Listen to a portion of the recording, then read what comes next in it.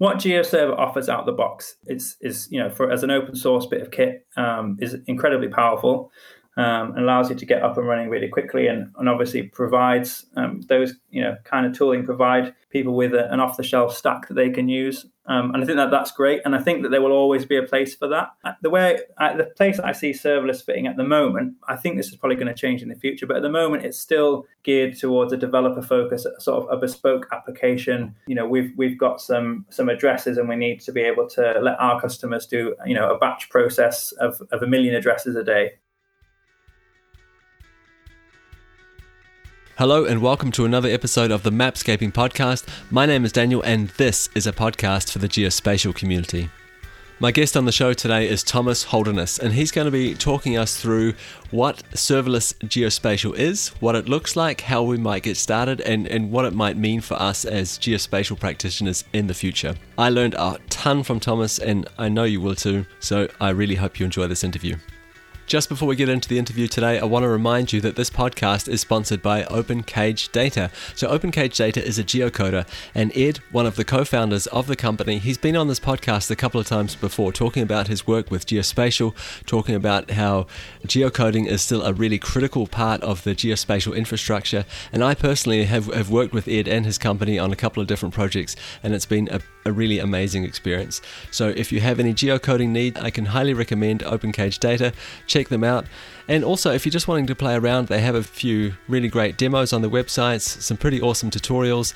They have integrations to almost every tool you can imagine. So go along, check it out. It's well worth your time. Okay, let's get into the interview. Hi Thomas, welcome to the show. So today we're going to be talking about serverless geospatial, and just before we dive into that, perhaps you could give the audience a little bit of an understanding of your background in geospatial and how you got interested in building serverless geospatial architecture. Thanks, Daniel, and it's great to be here, and yeah, thanks for having me. So my background in geo goes all the way back to my undergraduate degree. I've got a degree in geographic information science from Newcastle University here in the UK, and then a PhD focused around urban risk, understanding how we can better analyse and measure and map cities and their exposure to extreme weather events. Kind of fell into serverless geospatial working on another project called Peta Bencana, which means risk map in Indonesian, and is a project that still is running in Jakarta in Indonesia, which is creating a real-time flood map using social media. And so one of the challenges with that project is the flooding might happen, say, 10 days a year, but the rest of the year you've got really no one looking at the map. Whereas on the days that you've got large flood events, all of a sudden you've got hundreds of thousands of users that are trying to consume your service. How do you build IT infrastructure to cope with that demand? And that's something that then we also have a similar kind of peaks in demand here at Address Cloud. And so sort of continued my role there and understanding on how serverless technologies can benefit the geospatial community and how we can build great things. So thanks for giving us a little bit of background. You said a few really important things there that I'd just like to focus on for a second. The first is, it sounds like that some of these applications you're talking about, some of the examples you gave, they had really high peaks and lows. So lots of people or no people visiting the website. And the next thing, we talked about serverless geospatial, obviously. Perhaps we should start there and really give a definition of what is serverless geospatial. What does that mean? Serverless compute or serverless architectures are simply where you use managed services provided by a cloud provider such as Amazon or Google or Microsoft to host and run your application. So traditionally you would have had a server, and you maybe even had that server in your office or in your server room, and that was where your application ran. And when people connected to your website or to your application, they were accessing information from that server. Following that, we had sort of the advent of the cloud. Instead of having your own server, you'd pay to have a server in someone else's data center, such as Amazon or Google. And now we've moved to a serverless model, which means instead of managing servers in someone else's cloud, you simply say, hey, here's my application, whatever it may be, if it's a map or a database or some computation that needs to be done. And you say, when I ask you to do this, please run this. Please run this piece of code and execute it as many times as I ask for it. And when that's done, stop executing it. And that's really what serverless is all about. It's about having someone else manage your IT infrastructure. And it's basically on demand. It's pay as you go, as we call it here in the UK. You're saying, yep, I'm making a request to the website. Website spins up, gets the information from the database, gives that information back to you, the user, and then all of that infrastructure goes back down so that you're not paying for a physical machine to be on all of the time waiting for those requests. So just to be clear, there is a difference between cloud computing and serverless geospatial. Is that correct? Yeah, so serverless computing is sort of the next step on from cloud computing. So cloud computing is kind of this overarching term, and you can do lots of things inside a cloud computing environment. And traditionally, people have been renting machines in the cloud and saying, I want these machines to be on all the time dealing with my application. What cloud providers are now doing is providing technology that can scale up and down automatically so that you don't have to manage it. So you're essentially paying for someone else to manage and deal with all of the nuances of scaling that infrastructure in demand in response to the number of requests you're making. And serverless geo is simply using that the new kind of those new technologies to build geospatial applications and harness that power for applications that have got big data requirements or large numbers of users. So I'm assuming with serverless geo, we have all those advantages of cloud computing. We have somebody else that is looking after the infrastructure for us, making sure it's up to date, and we have their service level agreement that we can always lean back on and say, well, these guys said they were going to be up 99% of the time, kind of thing. So we have those kind of advantages. And it sounds like what you're saying is that we're paying per execution. Is that correct? So every time a request comes in, I run a function on the serverless geospatial environment, and I pay per execution of that function. Yeah, that's exactly right. And that execution can be an execution to run my app, or it can be turning on the database to retrieve some data or make a geospatial query. And really what it comes down to, and Werner Vogels from Amazon says this quite well, he says, it's really about your secret sauce. And by that, he means, what's the thing that gives your application market fit? What's the thing that makes your product or your research idea unique? And in geospatial, that thing is often geography. And really, serverless allows us to focus on the secret sauce, so getting the geography right, so getting that address matching really to a really high standard, getting that geospatial query to be really efficient, providing a way for people to send those tweets to report the fact that their house is flooded. And so really managing physical infrastructure and having to control when we scale up servers and scale them down is really detracting from the time and resources I can spend on focusing on that secret sauce, on getting my geography right and focusing on my geo. I love the idea that somebody else is looking after the infrastructure. It's not one of my strengths. I think this is great. And I love the idea that things can scale up and down. But I can see a few cons with this as well. So in my day job, I work as a geospatial consultant. And for example, we are not, for the company that I work for in Denmark, we're not allowed to host our data outside of the European Union. And I could see that being a problem with serverless geospatial. And also, I can imagine this would be something that'd be difficult to budget for, right? If I'm paying per execution, it's hard to say I'm going to spend X amount of dollars this year on my computing environment because I wouldn't know. There's no set budget. That both of those issues are completely understandable, but I think that they're challenges that have already been solved. I think that really the geospatial community has this opportunity sort of to see what the traditional IT community is doing in this space and take hold of it and really run with it. So to take your two issues, cloud providers have already solved the problem of where data resides using regions. So we also at Address Cloud have similar constraints where certain data sets can only sit within the EU or within the UK, and you can specify which region, which set of data centers your serverless application and serverless data resides within. So that's really not a problem. You can control that, and you can say these set of functions or this serverless database is only going to run in this part of the world. And then secondly, when it comes to billing, one of the things that it's different. It's a different mindset. And so if you start with a sort of traditional architecture, you'd think about, okay, what's our peak capacity? And then you try to provision for peak capacity, right? So you've got some idea of the number of users that are going to hit your system,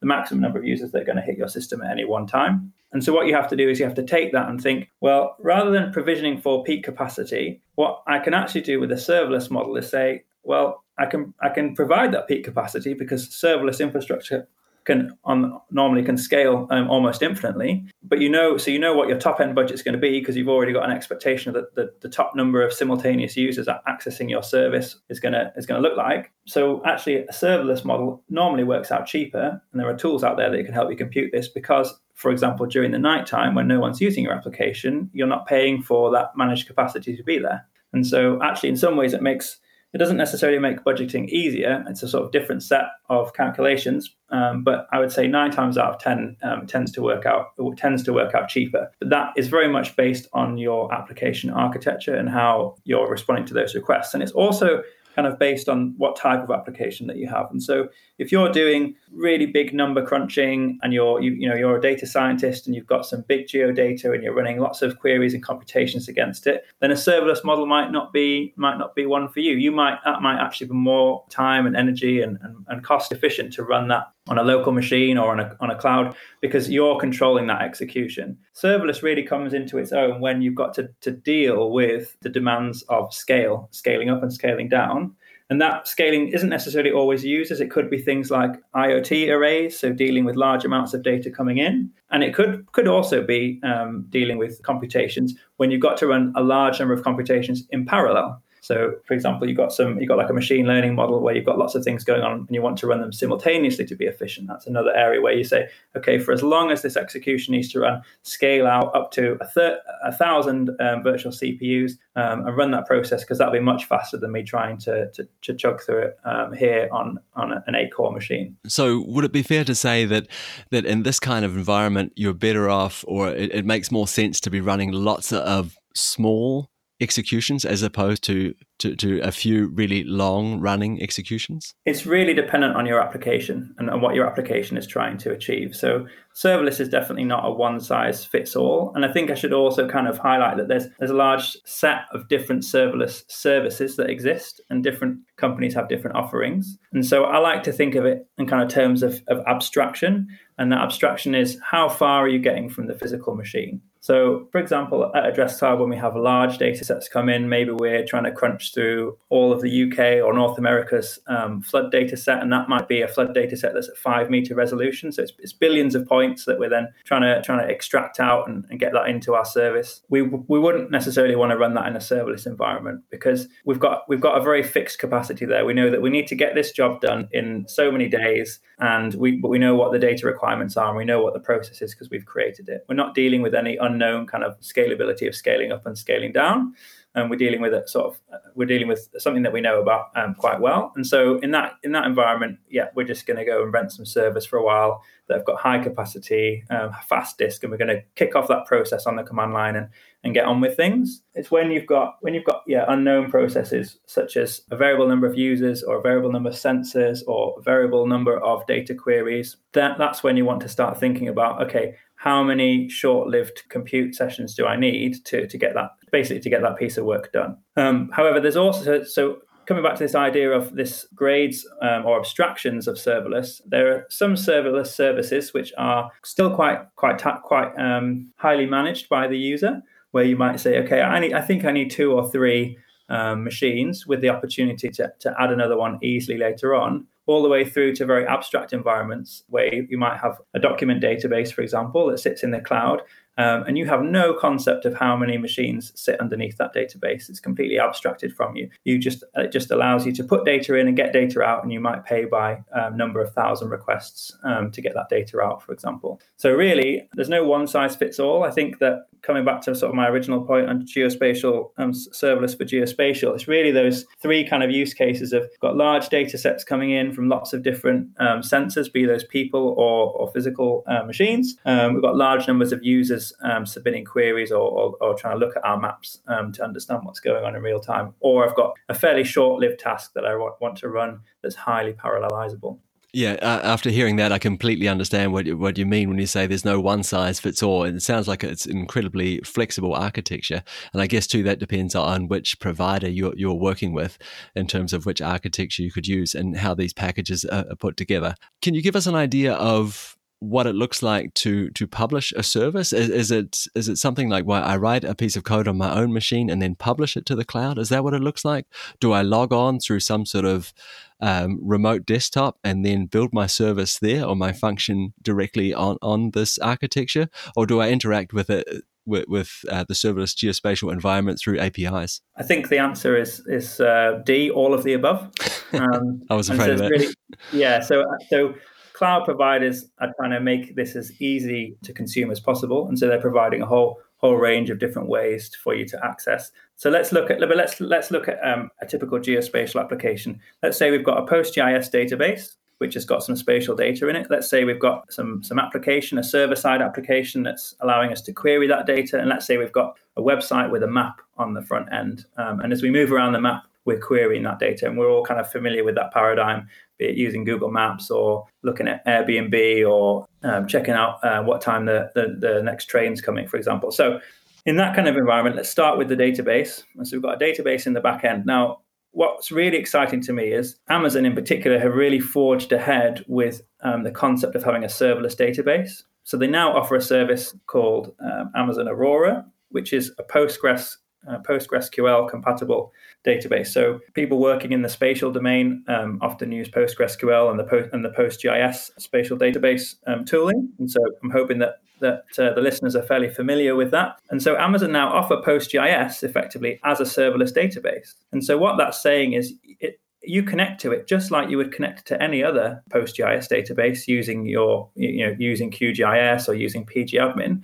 So you've got a connection endpoint. But what's actually sitting there is Amazon's magic that says, as the number of people connect to that database, or as the number of queries goes up, as I challenge the CPU that's available to PostGIS, as I ask for increasingly complex geospatial queries, that database behind the scenes is actually going to scale the number of clusters that's available and make that look as if it's one really big database. And that happens seamlessly, and it happens outside of your control. And so that means as more and more people are asking for requests to my database, querying how many points, where's my nearest bus stop, or how many Airbnb vacation properties meet my search query in this bounding box, that spatial database can scale to meet the demands. What's even more exciting is that tooling allows that database to scale down to no compute capacity when no one's using it. So what that means is your data is safely stored. So you're still paying for the data that you're storing in that database, but you're not paying for any PostgreSQL runtime when no one's using it. And so if you think about a development environment where maybe you're developing during the day and then all of your developers go to sleep, that potentially has quite a big cost saving. And in the morning, when you connect to that database again using QGIS or pgadmin, there's a 60-second delay whilst that thing warms up, and then it's good to go. It's ready. It's on for the day, and it will scale in demand. So that's an example of a serverless data store. So we've already got something out of the box where we can use our existing geospatial applications and technologies. Everyone that's familiar with PostGIS will know how to connect to that database and query it and integrate with it. Moving up the stack, we've got our server-side application layer. Typically would be running on a server traditionally. So, and there are still some good use cases for that, where maybe we want a full-blown application stack out the box, so something like GeoServer or even GeoDjango.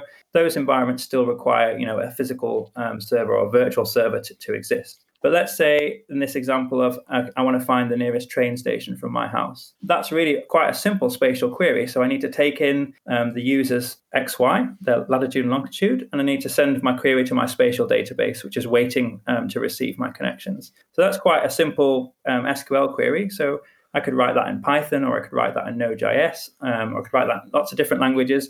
But I'm just going to write that as a one-off function, and I can do that through any kind of text editor.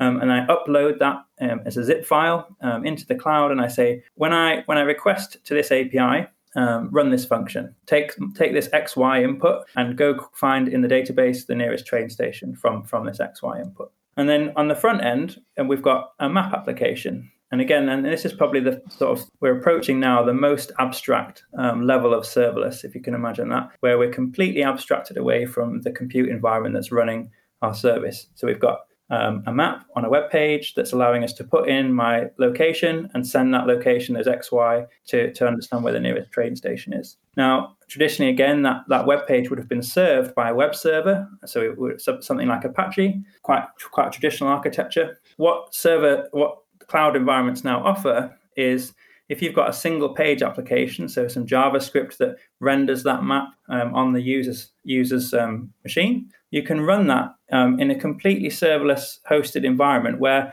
there's no concept of servers at all, but you just say, this is my website, please have it always on, and it's always listening for people to visit my website, www.findmytrainstation.com. And that just sits there in the cloud, and it can even be seeded out around the world or to specific regions that you're interested in. And it will always be on, and it will always resolve. And so there's no concept of scaling up and down there at all. You're paying for the number of people that make requests to that website. And in return for that, you're getting an always on, highly available, highly resilient service.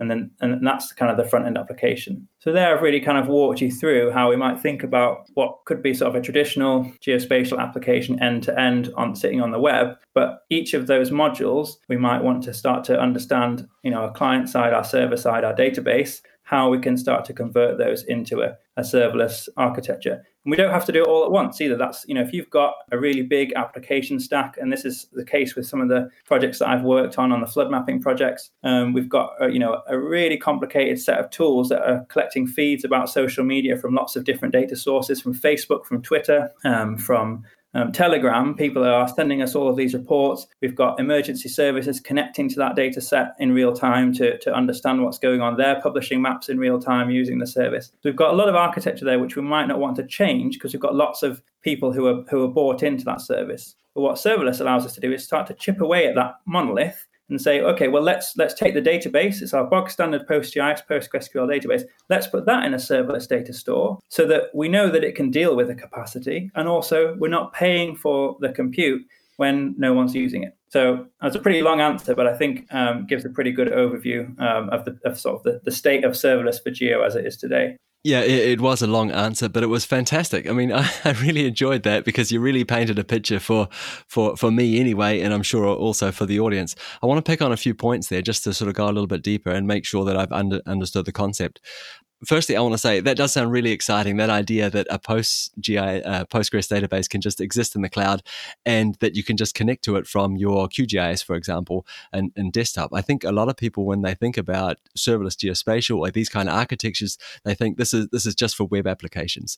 This is just for stuff that exists solely on the web. But what you're saying is this could be that this is basically a hosted database that can scale infinitely, and that I can connect to it using my desktop environment. So I thought that was really cool. And also like that idea that you can break apart your stack, look at the pieces that need to scale and then sort of pull that apart, tease that apart, and port that over to a serverless environment. I thought that was really smart and really exciting.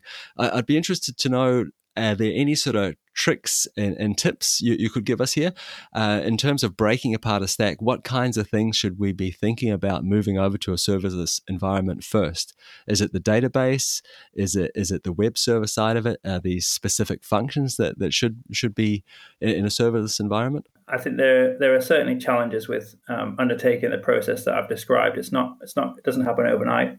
I think there are two key kind of lessons that I've kind of learned and that I try to apply sort of wherever we go with this. So the first is that there's definitely some low-hanging fruit. So the latest offering of being able to use something like PostgreSQL database that's serverless is really, really exciting for the geospatial community because it means we can lift and shift our existing spatial data store really quite quickly and quite easily. That again, the caveat is always that it might not be perfect for every application, but I think for a lot of applications it is really exciting. So I think first step is identifying which bits can you move without too much disruption. And then the second thing is the other kind of sort of low-hanging fruit is getting the web content. If you've got a single page application, now I'm not a front-end developer, but listeners can go away and look this up. But if you've got a single page application with a leaflet map or a Mapbox map, you can really quickly put that in a CloudFront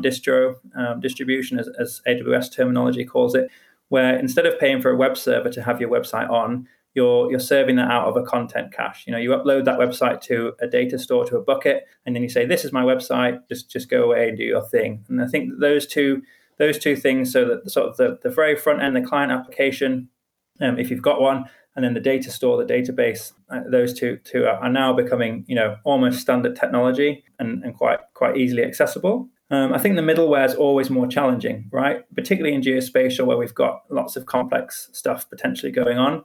And so I think that needs a little bit more thought, whether you can, think about breaking that application up into lots of smaller functions. Can you take away part of that application? Is there part that is highly scalable, that's simple, and so you can just start doing part of it and say, okay, this API endpoint, this set of routes where lots of users are accessing this or querying this data, we're going to put that in a set of functions so that it scales. So it's really dependent on the architecture that you've got. So back to this idea of no one size fits all, but it's about, I think, for the geospatial community, understanding that this technology is now maturing. It's matured quite quickly, and it's continuing to advance. And I think that there's an awful lot of opportunities there to make, to break free from what were traditional kind of monolith applications that were hard to scale and quite expensive to run. I just want to stay with the Postgres database just for a second here.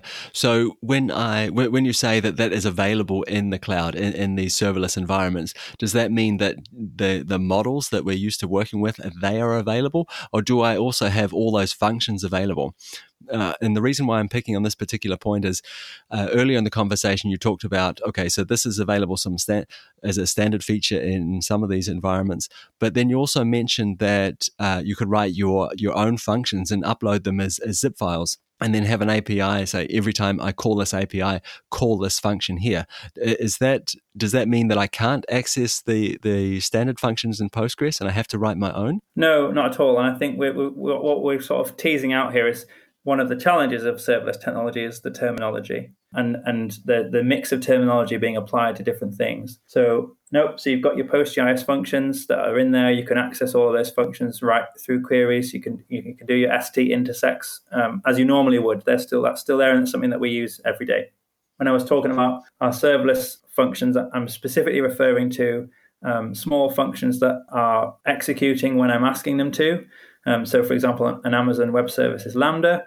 That I've written a bit of code to say, take the user's lat long and send it down to my database and get me the results and give them back to the user. So the functions are typically synonymous with the middleware layer, what traditionally was our GeoServer or our some other web server application code. Yeah, I'm really pleased you mentioned that about middleware and you came with a definition there. So let's stick with GeoServer. Can you see this being replaced? Can you see something like this being offered as a standard piece of this package in a serverless environment in the future? Potentially. I think that what GeoServer offers out the box is as an open source bit of kit is incredibly powerful. And allows you to get up and running really quickly, and obviously provides those kind of tooling, provide people with an off-the-shelf stack that they can use. And I think that's great, and I think that there will always be a place for that. The place that I see serverless fitting at the moment, I think this is probably going to change in the future, but at the moment it's still geared towards a developer focus, sort of a bespoke application. We've got some addresses, and we need to be able to let our customers do a batch process of 1 million addresses a day, and we need to be able to handle that without a sweat, and geocode them all and send those results back. And so there we've got a discrete application that we've gone away and built ourselves, because that's our secret sauce. So I think that something like GeoServer could always benefit from thinking about maybe running part of that in a serverless environment. So if you've got a GeoServer stack, can the database, for example, be run serverless? What's the integration look like there? And then the thing that we also haven't talked about really is containerization and Docker. People often sort of get the two confused. But really, Docker and containers are really a halfway house between physical compute and serverless. So I wouldn't say they are serverless, because you're still managing the underlying hardware. You're just saying, I've got this, I've got 4 physical servers or virtual servers in the cloud, and then I've got lots of little containers that turn on and turn off that sit on top of that. If we can run GeoServer in an environment like that, in a containerized environment, that takes away some of the pain of having to manage that infrastructure. And allows us to be more scalable, albeit with the constraints of managing that infrastructure. So that's why you see that large enterprises are still really excited about the containerized space. which I think over time will go away as cloud providers get better at offering serverless infrastructure that allows us to do something like GeoServer out the box. It's serverless in the cloud immediately. We're not there yet, and so that's what containers offer, that halfway house. I think if you're coming into this and you've got an idea for an application, or you've got an existing application and it's your application, it's got your magic inside it, you've written it, you know what's going on in that middleware layer, you've got those PostGIS queries, fine-tuned, and you're offering that to a number of users over the web through an API or through a map that backs onto an API. I think at the moment, those are the kind of applications that are ripe for thinking about, okay, how can I break this down? How can I get this to be serverless? And effectively, it's saving time and money, getting away from worrying about waking up in the middle of the night, are my servers on? Is everything working? To, I'm paying for that capacity to be provisioned as and when I need it. Now, I think you alluded to this before, but when you look out to the future of this, do you see any really big trends that we should sort of keep an eye on as geospatial professionals? I think there's two things. In the sort of short to medium term, I think that developing geospatial applications with serverless architectures will be easier as the tooling advances. At the moment, there are a number of competing methods to develop your serverless application. There's a technology or a group of technology called infrastructure as code, where you define your infrastructure as a series of code files. And that existed before serverless, but has really come into its own with serverless environments, where you've got lots of small functions going on. And that's a really good way to manage and to organize your system and your architecture. And so those technologies are becoming easier and easier and more accessible to use. So I think that creating that application, that idea that you've got using serverless technology will become the norm. And then I think on the longer term horizon, I think, it's taking that off the shelf application. I saw a really good example at Phos4G UK up in Edinburgh last year. It was someone that was speaking just before me, and they're gonna hate me because I've forgotten the name of the company, but they were running QGIS in the cloud, connecting to it remotely through a web browser, and that was running serverlessly, so that they were doing training sessions with hundreds of users in the classroom all at one time, and rather than going around and installing QGIS on everyone's machine, with all the problems that we know that can entail, as everyone's got a different device or a different operating system, they had the standardized cloud-based system, which was completely scalable, and so their application was, the entire application was running in the cloud. And so I think that will come over time, being able to take our existing off-the-shelf geo applications, the open source geo applications that we all know and love and that we use day in, day out, being able to run them in a way that is scalable and is going to deal with demand in the future. Thomas, I really want to thank you for taking the time to explain some of this stuff to me personally and to the audience. I really appreciate it. I find it fascinating, even though I'm very much a beginner in this space. It's been a really enjoyable conversation. Before I say goodbye, where is it that the listeners can go to contact you, to reach out to you, or to learn more about your work? Probably the best place is to head over to addresscloud.com, and then actually for more technical details, go to blog.addresscloud.com, and there's some contact details on there. I'm also on Twitter, and my Twitter handle is @iholdeness. Thanks again. I really appreciate it. Thanks, Daniel. That was great. Thanks again to our sponsor, OpenCage Data. The team behind this geocoder does an incredible amount of work for the geospatial community at large, and they have been incredibly supportive of this podcast. So if you have any geocoding needs, I'd hope that you would consider them. They are a fantastic team, it's a great product, and the service level is incredible. So if you need geocoding, check out OpenCage Data. You can support us by supporting them. And that's it for another episode of the Mapscaping Podcast. My name is Daniel, and I am so grateful that you tuned in again this week. It's much appreciated. I'm also incredibly grateful for the people that are sharing this podcast on social media. The comments are fantastic, and I really appreciate the interaction. This also gives me a chance to sort of understand who's listening, what they're listening for, what they like, what they don't like, and it's a huge opportunity for me to improve. So the shares on social media, the comments on social media are much appreciated. And that's it for me. I'll be back again next week. We'll talk then.